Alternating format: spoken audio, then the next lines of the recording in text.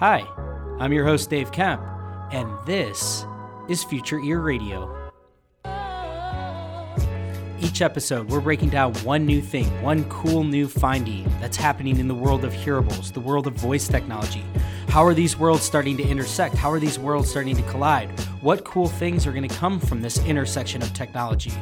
Without further ado, let's get on with the show. All right, so we are joined here today by two great audiologists. I have Ashley Hughes and Natalie Nelson. So why don't we go one by one, introducing yourself, telling us a little bit about who you are and what you do. We'll start with you, Ashley. Yeah, thanks for having us here today. Obviously, my name is Ashley. I am an audiologist, and I earned my clinical doctorate from University of Illinois in 2014. After graduating, I did work in clinic for about a year, and then I was really interested in making that switch to industry. And so I did work for a hearing aid manufacturer as a research audiologist for about 5 years after that. A little over a year ago, I joined the team at InterAcoustics and work as a staff audiologist there. In addition to those things, I'm also highly involved in my state organization, the Minnesota Academy of Audiology, and our national organization, the American Academy of Audiology. Outside of those things and outside of audiology, some of my interests are running. I'm a pretty avid runner and exercise in general. I really enjoy spending time outside, hiking, backpacking. I'm a big animal person. We have 2 dogs and a tortoise. A tortoise. Mm-hmm. I love it. Yeah, and just kind of spending time with people. Does the tortoise remind you of the tortoise and the hare because you love running so much? It's like a humbling thing of slow things down sometimes. No, but now it's going to. But you don't have to tell me to slow down my running. I do just fine at that. You have 100 medals behind you, so you must be a pretty good runner. I can run far and not fast. I like to say that in races, I really get my money's worth. There you go. I love it. Natalie, how about you? So hi, everyone. I'm Natalie. I'm also a audiologist. I graduated in 2017 with my clinical doctorate from Northern Illinois University. And I worked clinically for 2 years after graduation out in Colorado. And then I joined the team at Phonak as a clinical trainer back in 2019. So it's been just about 2 years since I started here. And that relocated myself and my husband to Austin, Texas, which is where I'm currently based. I like to do lots of things outside of audiology. I'm a big weightlifter, big into working out. So Ashley and I have lots of things in common, including working out, and then big into traveling. Love to explore the world. And well, I've only really explored one country outside of the United States, but have lived a pretty sheltered life growing up and hadn't been anywhere or flown until I was 25. So I'm looking forward to seeing where things go from where we've been and be able to explore and travel a little bit more coming up soon. Love it. And I see in the background, you're a Cubs fan. I can see at last the World Series posters. Is that you or is that your husband? It is me. That's why they're in my pretty office. So yes, grew up a Chicago Cubs fan. Everybody in my family, except for one of my grandfathers, was a Cubs fan. And so have been to many a games at Wrigley and actually really love baseball. My goal in life is to go to all of the baseball stadiums that exist because I just love baseball and I love live baseball. But I'm one of those weirdos that can also watch it on TV and be completely, enthralled by it. Yeah. Yep. Well, you probably that's another thing that Natalie and I realized we have in common is we're both Cubs fans. You're both Cubs fans and you're talking with a Cardinals fan. So should I just end the podcast now? Honestly, I don't know if we can go on. I will say though, I've been to Busch Stadium where I went to school for deaf ed for a small portion of time, was actually much closer to St. Louis. And I had a gentleman before I started seeing my husband take me on a first date to Busch Stadium. To the ball game. And they had season tickets. So it was in those cool rows where you get served. Nice. And a waitress comes and takes your order. And, I sit in the bleachers at Wrigley because that's where my soul belongs. So it was very fancy, but yeah, very nice stadium. Love it. Yeah. Well, I've spent many a game at Wrigley as well. So I will tip my hat and say that I've enjoyed those bleachers very, very much. They're a lot of fun. So, well, thank you two very much for joining me. This is going to be a great conversation. These two approached me with kind of their big passion and the thing that I think they really focus on with, the things that they present upon and they write about. And that's about student debt and also about collaborative negotiation. And so, really, I think that for this conversation, if you are a young professional that's maybe in grad school or you're about to start grad school or you're in that first job, or even you're later in your career, I think you're going to get some really awesome takeaways from this, because these two have been thinking a lot about this and have a lot of really actionable sort of insight into ways to be thinking about how to like really make sure that you're properly valuing yourself within the market. And so I thought that maybe the best way to kick things off as we sort of walk through this chronologically in your life, I think that we start with student debt. And I know, Natalie, with you, this is sort of a big part of your passion, largely because it's very tied to your own experience paying down your student debt. So if you'd be cool with it, I would love to hear your experience and some of the big takeaways that you've had throughout this process of acquiring student debt, but then also now paying it down. Sure, that sounds fantastic. So I guess for me, it's just kind of starting at the beginning of where I really made it into college, getting out of high school and going to college and where my journey began. And for me, it was maybe a little bit different than other people because I am a first generation college student and had really great familial support in terms of, yep, it seems like everybody needs to go to college these days. So that's probably what you should do. Um, Despite the fact that my dad is a tradesman, operates heavy machinery, and my mom is a beautician. So realistically, could I have gone into a trade? Absolutely. But I think there's this mindset that everybody must go to college these days. And so my parents encouraged me to do that if that was my passion. So off to college I went, but education wise, did I really know a lot about student loans or debt or really how student loans worked? When it came to, sure, you're taking out this money, but really what does that mean in the long term? And what is that going to look like once you're done with school? When I first started college, I didn't even know I was going to be an audiologist. I wanted to be a teacher. So I thought I was just going to be that nice 4-year degree, do my student teaching, and off I go, and then I'll teach. And I actually really wanted to be a Teach for America teacher. So it's almost like I've always had that financial thought process on the mind where there's positive things about being a Teach for America teacher, even though it might not be in the best possible neighborhood, but it has that student loan, payback type of system if you work in some of these different situations. So anyways, long story short, obviously I'm here today as an audiologist, so I'm not a teacher, and I never finished going to school for education because I transferred and decided to do something different. And so along the process, though, it's just taking out loans for your education, because even though my parents were super supportive of me going to college, there was no financial help that was coming from my parents to allow me to, pay for college. And everybody knows when you go to college and you're under the age of 24 and you're not considered an independent, what you get for school is also tied to your parents' income. And if people don't know, people that are in the union and are operating engineers, they make decent money.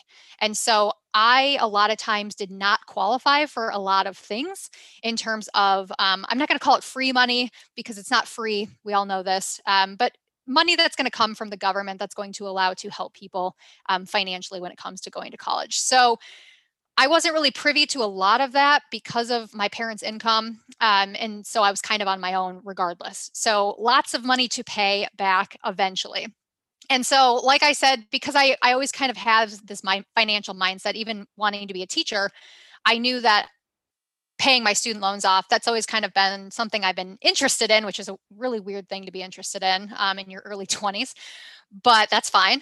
But going on and going forward, where my passion really was with this was really during my 4th year. And it was really tied to the amount of loans that I had taken out and the type of loans. So I'm very transparent about it. But when I graduated, I was in school for 9 years, including my 2 years in community college, which do not count in the total because that was completely paid for. When it comes to the we'll say 7 years that I was in school, I did amass, $136,000. And guys, that was me going to a state school for both undergrad and grad school. It's not like I went to a private college and paid all of this money. And I know Ashley probably has a pretty similar experience with that as well. I do, but Natalie, can I ask you a quick question and give you an opportunity to toot your own horn real quick? Well, I guess I can consider that. So you graduated with 136,000. Is that what you said? Mm-hmm. And how many years ago did you graduate? It'll be 4 years actually. I think we're right around when I graduated in 2017. And how much do you have left? I think just under 11,000 to go. That's insane. That's awesome. Insane. It's I mean, like I said, I'm very transparent about it, but guys, I pay $3,000 a month to my student loans. And I know that people are going to think they're going to hear that and think that I'm a crazy person, which to be fair, you guys haven't met me, so I might be. But it was such a important thing for me. And my husband and I are both on the same page financially and just in terms of what our future goals are and where we want to be. And that's really what fueled this. But during my 4th year, for me, it was just understanding what I had done. And it was very sobering in that I have these federal loans with these interest rates and I have these private loans with these interest rates. And these ones are fixed, but these ones are variable and all of these could change. And these are super high. My private loans had super high interest rates. And so it was just looking at that and realizing what financially that was going to mean when it came to actually graduating. And then after that 6-month grace period for the federal loans, which was about 120,000 of that, when I got to that point, what was I going to do? I needed to have an actual plan. So, Natalie, can I ask you one more question real quick? Yeah. So I think the $3,000, that might be really a lot for some people to hear that number, but you're not necessarily saying that people have to pay that much per month. No, and I didn't pay that much this entire time either. Mm-hmm. I paid a variable amount, and I can talk more about the strategy that I used personally. So I have not been paying $3,000 a month this entire time. I actually ramped it up like that during COVID to be able to, because of the interest freeze. I was very, very motivated to have these gone by the end of the potential interest freeze in September, which I will. I'll be done in August. Maybe it would actually be helpful to talk about some of those tactics that you used. Okay. Yeah. Yes. So there's a lot of strategies out there. When you graduate with your student loans, with your federal loans, you automatically are on a 10-year fixed plan, which just means that they allot a certain amount that you're going to pay monthly, and you're going to do that for 10 years straight. And then once you do that, you're going to pay them off within 10 years. That's where you start.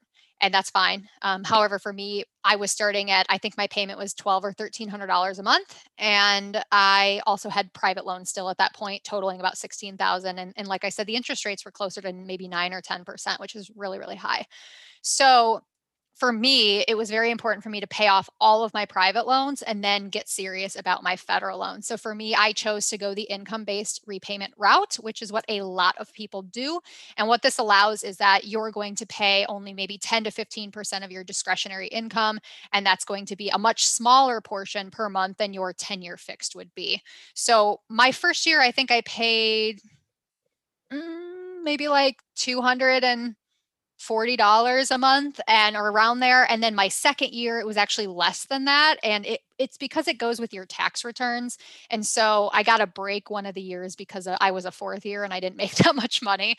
And so it's variable based on your income and also the amount that you have left. So I'm currently still on an income-based repayment plan, and my monthly payment's actually $518 a month now. And then the reason that I went this route is because for me, it was important that if I'm going to pay extra money outside of the amount that I am required to pay, I personally want to choose where that money is going. And this is all because of the strategy that I decided that I was going to use. There's 2 different strategies payment-wise, and this can be applied to anything with debt. So you have your debt snowball and your debt avalanche. Your debt snowball is going to be the method that was made famous by Dave Ramsey. So you've probably heard of it. But this is where you have a bunch of different payments, a bunch of different debts, and you're going to pay off the very smallest one regardless of the interest rate. And then you're going to pay that smallest one off, and then you're going to go on and continue paying things off in just the smallest amount regardless of interest rate, because that's going to keep you going in terms of motivation. The debt avalanche, on the other hand, is all based on interest rate. You're going to start with your highest interest rate, no matter how astronomical that payment may be or how much that loan amount is. You're going to pay that one, and you're just going to chip away at that one until it's gone because it's the highest interest rate. I'm really, really big fan of that second method. So debt avalanche is what I did because I was able to pay off higher interest loans, which means that the amount that I was accruing in interest monthly got smaller and smaller and smaller so that my money went further. And then that's why it's an avalanche and it's big. And you, by the end, you're really rolling downhill pretty good. Yeah, I would probably prefer that one as well. It makes more sense, I think, that you want to get rid of as much of the interest as possible. That it's a really good strategy if motivationally you can do it. So the big thing is when you go to grad school, you take out these large loans. Okay. So guys, if you're in grad school now, you've gone to grad school, you get the federal government gives you $20,000, $20,500 a year to go to grad school. So if you take out that whole loan, you get that money. And then once you actually have to pay it back, it's worth more because of the capitalized interest. So my 6.8% federal government loans were $25,000. So you're literally, think about your $500 payment from the government, and you're literally just chipping away at it really, really small. You have to be able to pay additional money in order to ever get that to go anywhere. But motivationally, debt avalanche can be hard for people because you're literally staring down a $25,000 loan. And guys, I have like 9 or 10 different separate loan tokens for all of my student loans. So I did not consolidate as well. All of my loans are separate. They're all under the same company federally, but they're all their own individual loan tokens. So I could just focus in on one. So anyways, long story short there, my method was income-based repayment because it allowed me to pay the minimum amount on my federal loans while I finished my private loans. Once I got those gone, I kept the income-based repayment, and then I just allotted a certain amount of money extra that I was going to try to pay monthly in order to pay off my student loans in a faster fashion. And so I've done that over time, and then I've been able to allot more money over time as well, going between positions, because I've worked at more than one audiology position in my short time here in my career. Well, that was extremely, I think that was really appreciated because I love the transparency there. I'm sure there's somebody that's listening to this is going to really resonate with. Ashley, how about you? What before we move on from the student loan piece of this, any additional thoughts that you want to add to everything that Natalie just shared? No, Natalie and I took very similar tactics in terms of student loan repayment. The only thing that I would add is that if you find yourself in a job where you get a bonus or something like that, bonuses, decide before you get your bonus how you're going to spend it. So I'm going to put 50% towards savings, 25% towards student loans, and 25% for something for myself, or however that looks to you. And I'd recommend obviously putting some of it towards your student loans, because the sooner you get them paid off, the less you're paying overall. Yeah, I completely agree. And I guess now as we sort of, here we are, it's May. So you have a lot of people that are graduating right now. So I think that it would be interesting to hear from you, Ashley. You've done a lot of, you've written a lot, and I've heard you on podcasts talk about negotiations and the importance of negotiations, the proper way to do them, how to prepare for them. So wherever you want to begin here, if you're speaking to, let's say, a fourth year, somebody that maybe just finished their externship, entering into the work world for the first time, or somebody that's even, moving into their second job, what are some of those big considerations in ways that you would be thinking about this and you would share with them? Yeah, so I think the first thing that I would think about is kind of how these two topics marry together. So you can't really negotiate in a way that's in your best interest if you don't know your financial situation. If you don't know how much do I need to bring in each month to be able to pay my bills, buy my groceries, pay my student loans, and any other expenses that you might have. Having said that, we all went to school for at least 8 years, more like 9 to 11 if you're me and Natalie. But you don't need to accept a job that just covers those bare minimums. When you're figuring out kind of what your reservation point is, It's okay to account for things that you want as long as they're within reason. So if that's, a gym membership at a nice gym, or getting your nails done, or traveling twice a year, um, you can find a job that will afford you those things, but you need to go into the negotiation knowing what it is that you want to get out of it and what you can provide to the clinic to make them see your worth. Yeah. Because I think that what's interesting is that a lot of the time, I think you're so eager to get that first job and you're willing to just say yes as soon as you get the offer.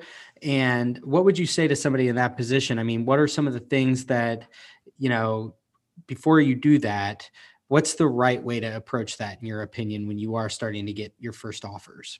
Yeah, so I think you kind of hit the nail on the head with that comment where a lot of us, when we graduate, we think, oh, I'll accept this job and then I'll negotiate my next job.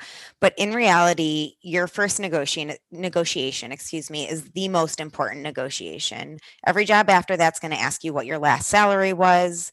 And, they use that to kind of figure out what they think that you'll accept based on your last salary. And over the course of our working careers, negotiating can earn us $2 to $4 million that we wouldn't have without negotiating.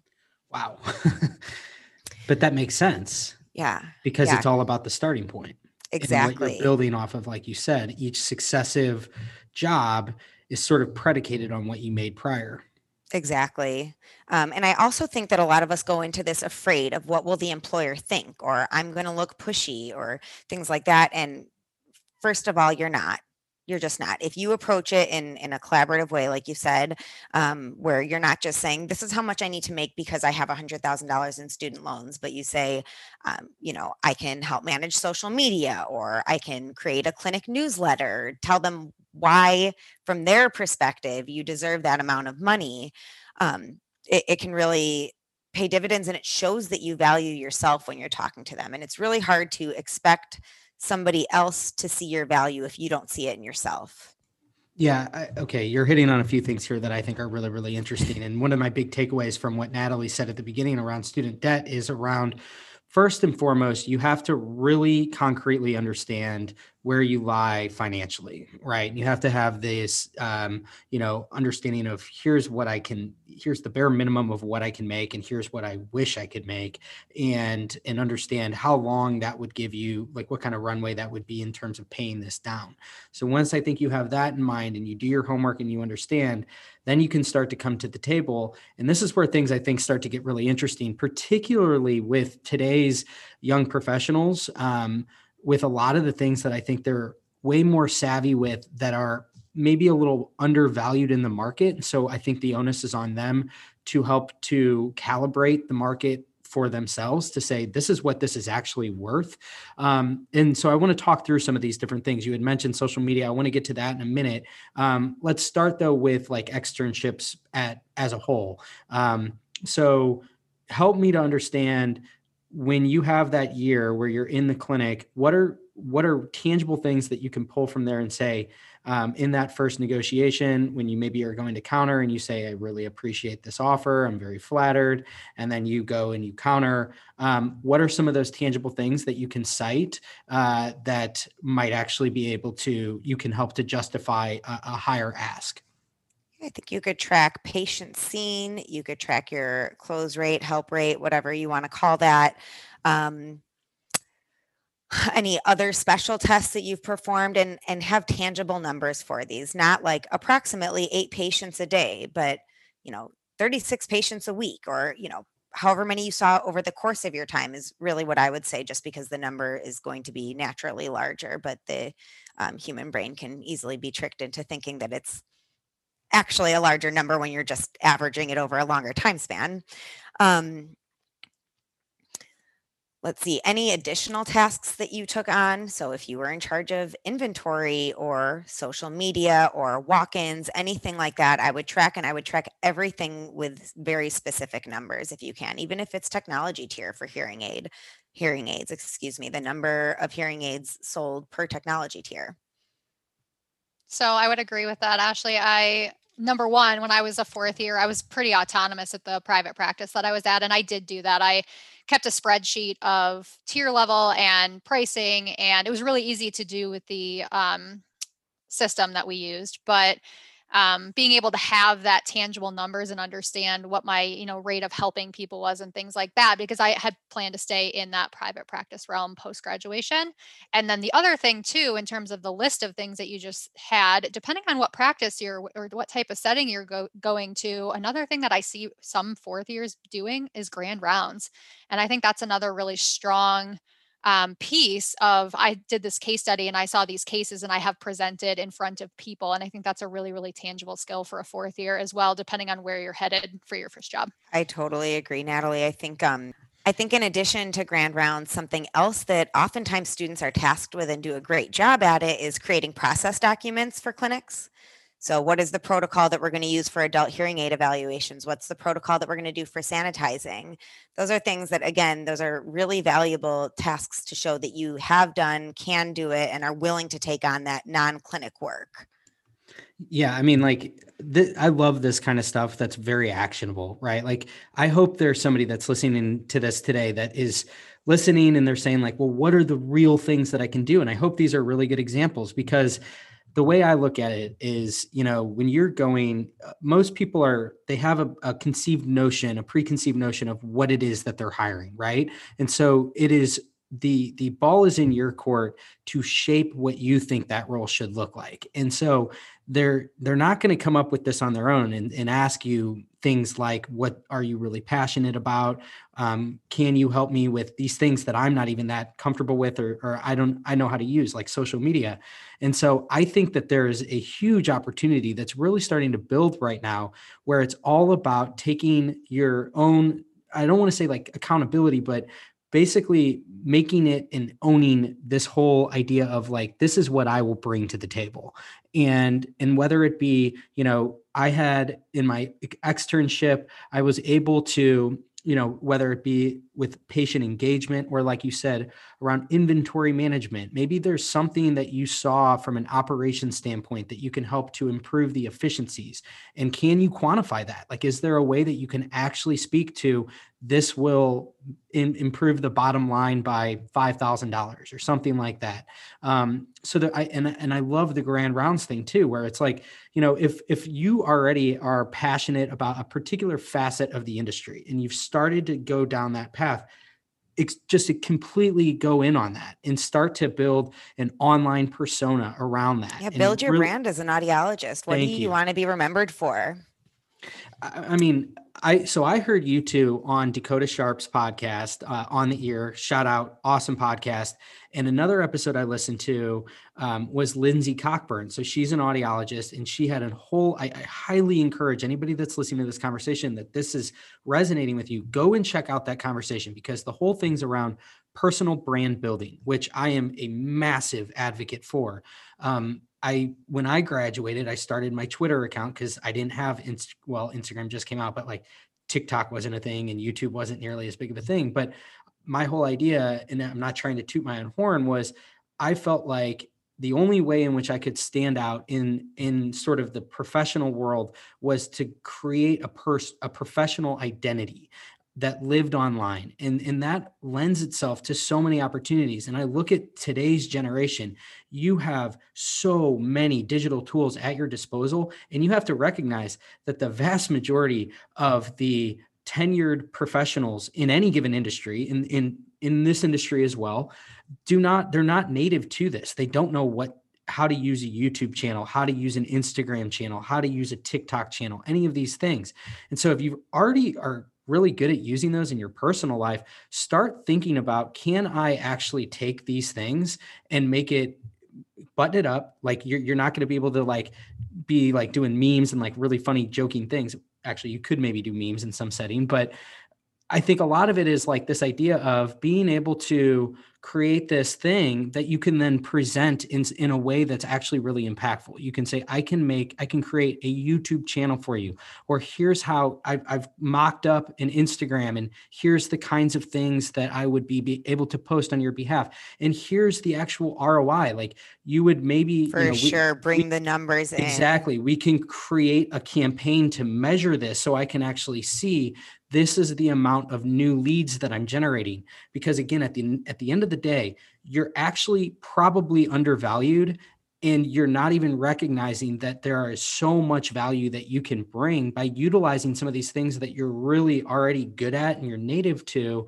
And you can present it in such a way where it's fiscally motivating for the practice. So when I heard your episode with Dakota, I immediately went back to that episode that he had with Lindsay. And I was thinking, this is all so intertwined, where so much of it is dependent on taking the initiative. And there's a number of people that I've seen that are starting to do that. You two are really good examples where you're really carving this out as your own niche.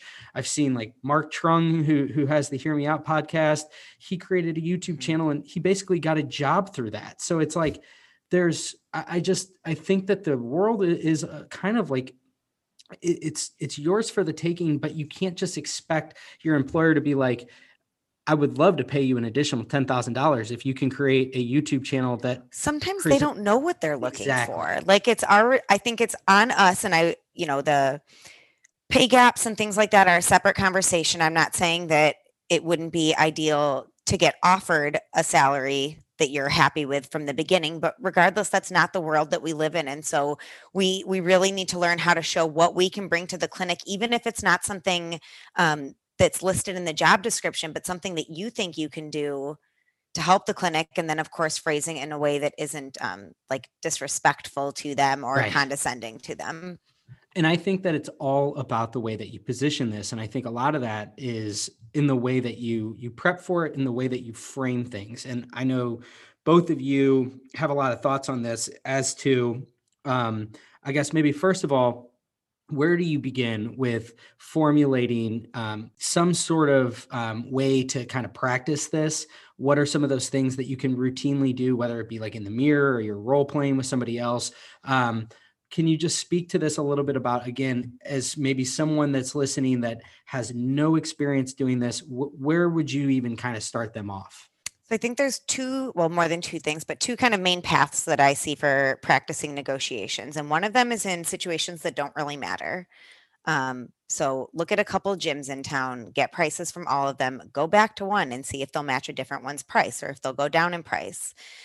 Again, those situations seem really overwhelming at first, but realistically, the best thing that will happen is they'll say yes. And the worst thing that will happen is they will still take your money if you end up paying full price to join the gym. Like they're not going to decline you as a member. Getting upgraded to a higher class when you're flying. Those are all situations that you can negotiate with where nothing is really on the line for you. You're just getting practice from it.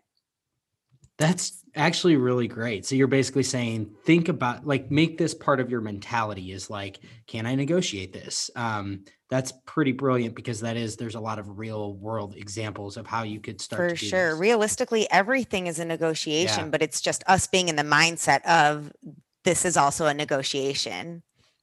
And I think Ashley just touched on something really important that was very subtle, is that you're going to these gyms and you're verbally saying out loud, here is what I'm hoping for. I went here, or even negotiating, different flight class. You're saying these things out loud. And I know I can speak for both of us in that our current roles in the industry, we do a lot of public speaking.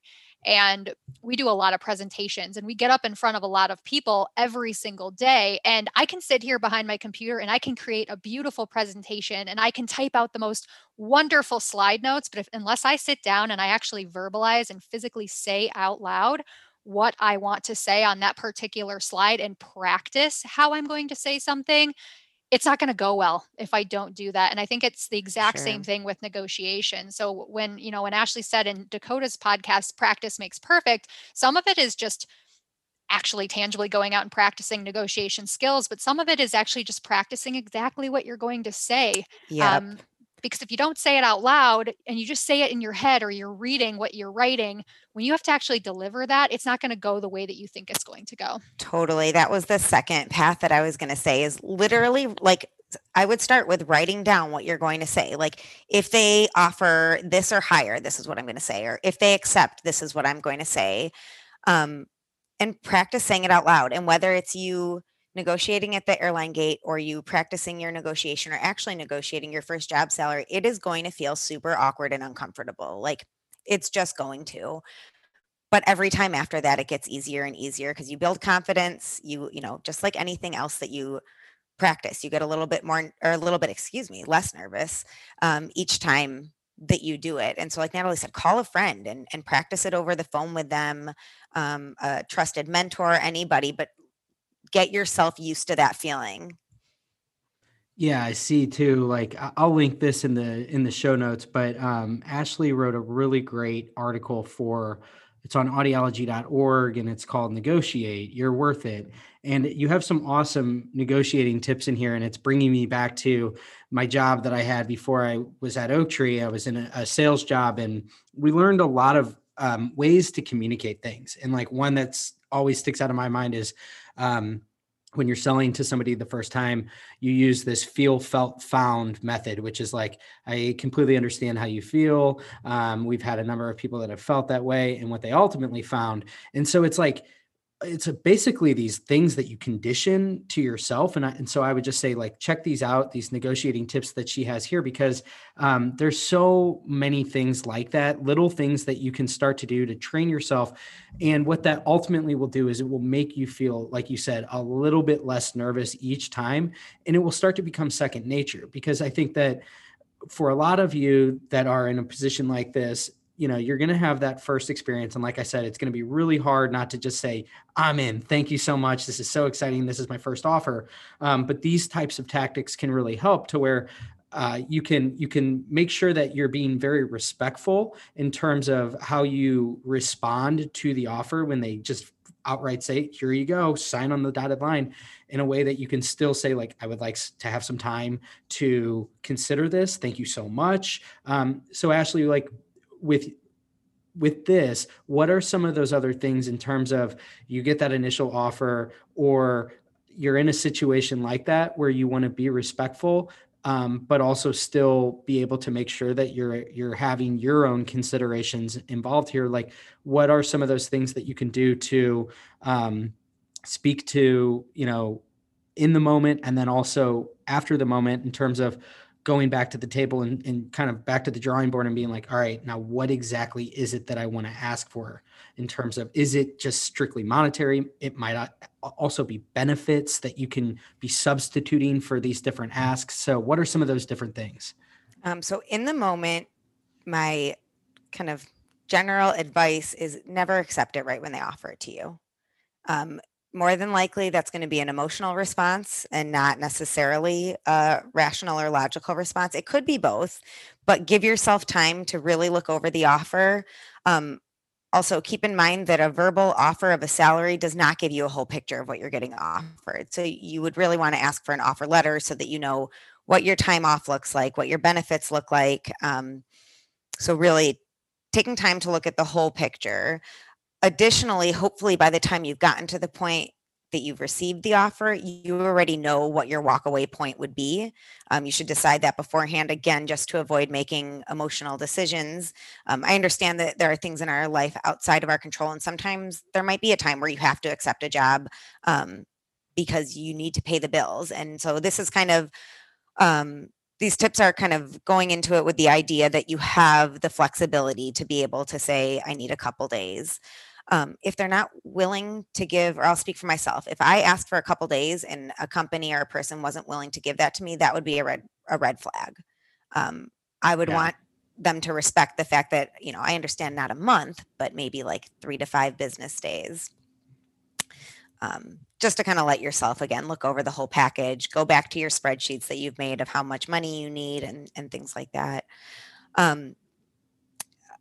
Like you said, kind of some other tactics for it. The list in that article for negotiating, I think that in addition to helping you as the negotiator, it really helps the whole negotiation process because it focuses on how you can think about it from the other person's perspective, or what you might be doing that is thinking about things only from your perspective. And again, ideally, you want a long-term relationship with them. And so going into the negotiation, you can understand where they're coming from and not necessarily concede to everything, but at least, communicating clearly that you understand, but then asking for something else. So we'll say that like somebody gets an offer and they say, here's $50,000. And you're like, go over your spreadsheet, you counter offer and you ask for 60. And they say, I can't do that.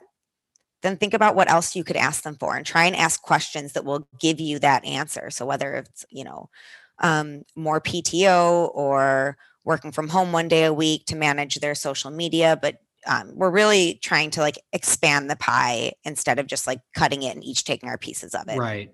No, I like that whole theme of collaborative negotiation because it should be kind of a win-win.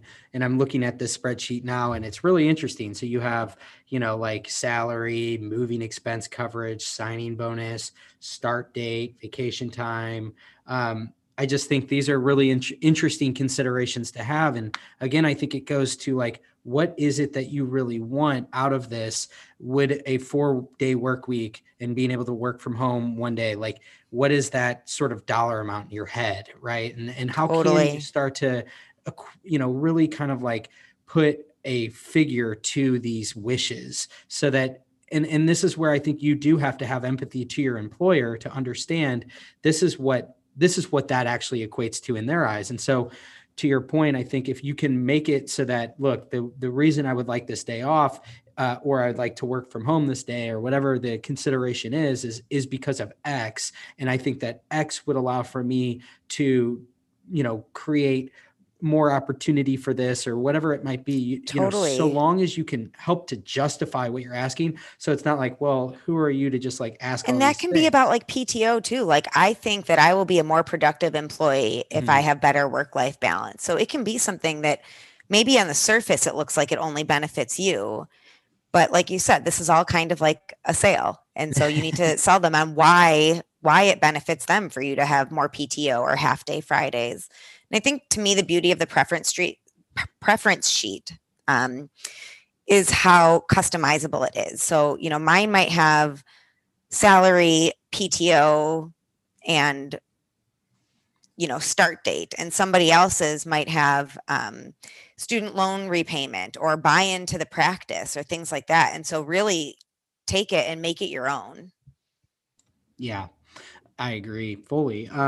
So I guess like with this whole idea, I mean, what are some of the do not do's? What are some of the things to avoid? Anything that comes to mind, Natalie, with you, like that is from your own experience or from just like, researching all this and understanding it is what are things to avoid, as it relates to this entering into the work world or you're moving into your second job? Anything that comes to mind there? That's a good question. I'm not sure if I have a full answer for that. I'm sure there's always something to avoid, especially with negotiation and things like that. For me though, with student loans, if you're really, you want to keep forward momentum, right? So I guess if I was looking at from that perspective of things that you might want to avoid, I personally I would try to avoid going backwards. So if I made X amount of money at my first job and now I'm moving to a different job, that's maybe not necessarily a lateral move. Maybe you're going from private practice to ENT, going backwards in salary, even if the promise of higher bonuses is there. I wouldn't necessarily recommend that because you're on a certain structure of what you financially plan to do with your student loans, but also just your financial goals in general. And if at minimum, you need to at least be making a lateral move, if not going the other direction with your second and jobs beyond that. So I would personally try to avoid that. Yeah, for sure. I agree with that. I think a couple other things that I would think of is we talked about this a little, but don't use your debt as a reasoning or a justification for a certain salary. That's not something that they benefit from. It is something that you need to account for, but figure out what you can do or offer to get that higher salary. I would avoid counter offering more than twice. I would argue that at that point, it's no longer a collaborative process. And so then you just need to figure out if it's the right fit for you or not. The third one that I was thinking about is something that I wish I thought about when I accepted my first offer is if you can afford to not rush to accept an offer, don't. There will be other jobs posted. Audiologists are always being hired. And again, that's a nice to have if you can't afford that. And the last one is to beware of non-competes. I'm not saying don't sign something if it has the non-compete. I would strongly encourage you to bite the bullet and pay for a lawyer to look it over, though. Any job offer really, but especially one that has a non-compete, because you might think that there's never anywhere in that town that you'd want to work afterwards, but you could really be pigeonholing yourself where you have to move if you want another job. Yeah, absolutely. That's actually a really good one. Yeah. So as we sort of come to the close here, I think this has been super insightful. I'm even myself, I'm learning a lot from you too. And I think this is really going to resonate with some of the listeners out there. So any other topics that pertains to either student debt or, collaborative negotiations that come to mind that we haven't covered that maybe you want to touch on?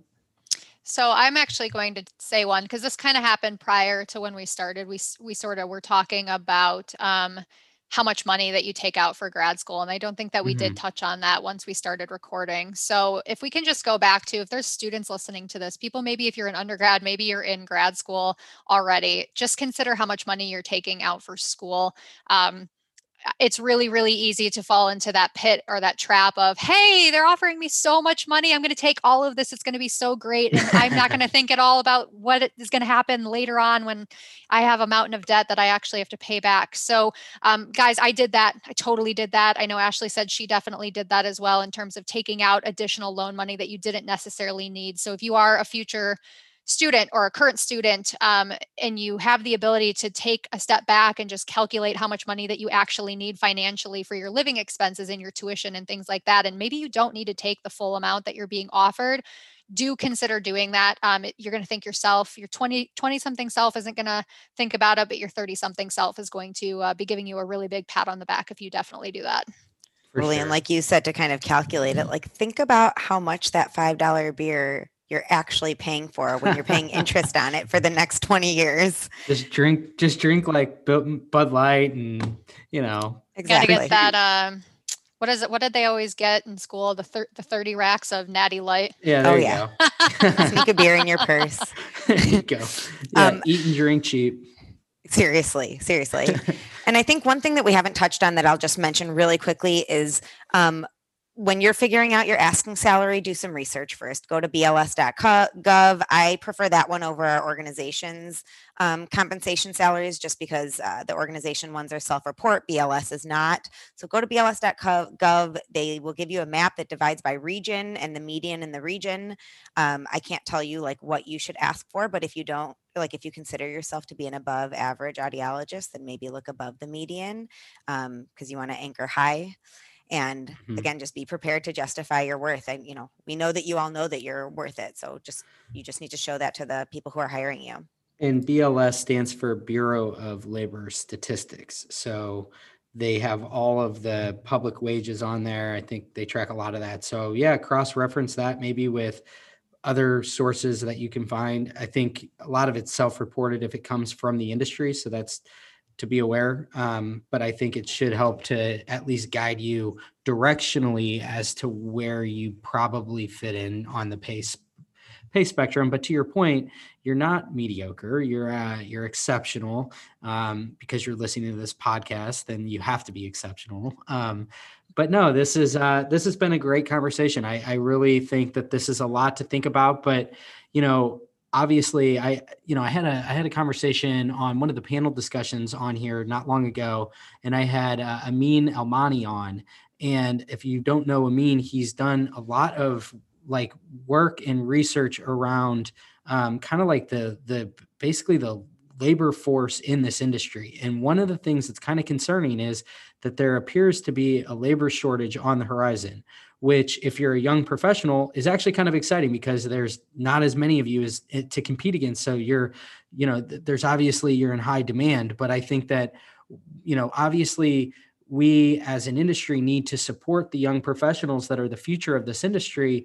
And I think that a lot of these things are, it's helping to impart a lot of the experience and the knowledge of what you went through and some of those experiences that you can share with somebody that's in your shoes, that's 10 years younger than you or however. So I think it's like, we all have a role to play here where we make sure that we're kind of like helping them to avoid maybe some of the obstacles that we ran into. So I think, Ashley, you have one other thing that you wanted to say? Yeah, I think honestly, this might be like what I think is the most important part of this is ignore the negativity. So if you see on social media or in clinic or in the classroom, people are telling you not to negotiate or just accept your first offer, ignore that. Surround yourself with people with similar values and remember that a rising tide lifts all boats, and we should be doing what we can to lift each other up in the profession. I love it. What a way to end it. So Natalie, Ashley, thank you so much for joining me today. Thanks for everybody who tuned in here to the end, and we will chat with you next time. Cheers. Thank you. Thanks for tuning in today. I hope you enjoyed this episode of Future Ear Radio. For more content like this, just head over to futureear.co, where you can read all the articles that I've been writing these past few years on the worlds of voice technology and hearables and how the two are beginning to intersect. Thanks for tuning in, and I'll chat with you next time.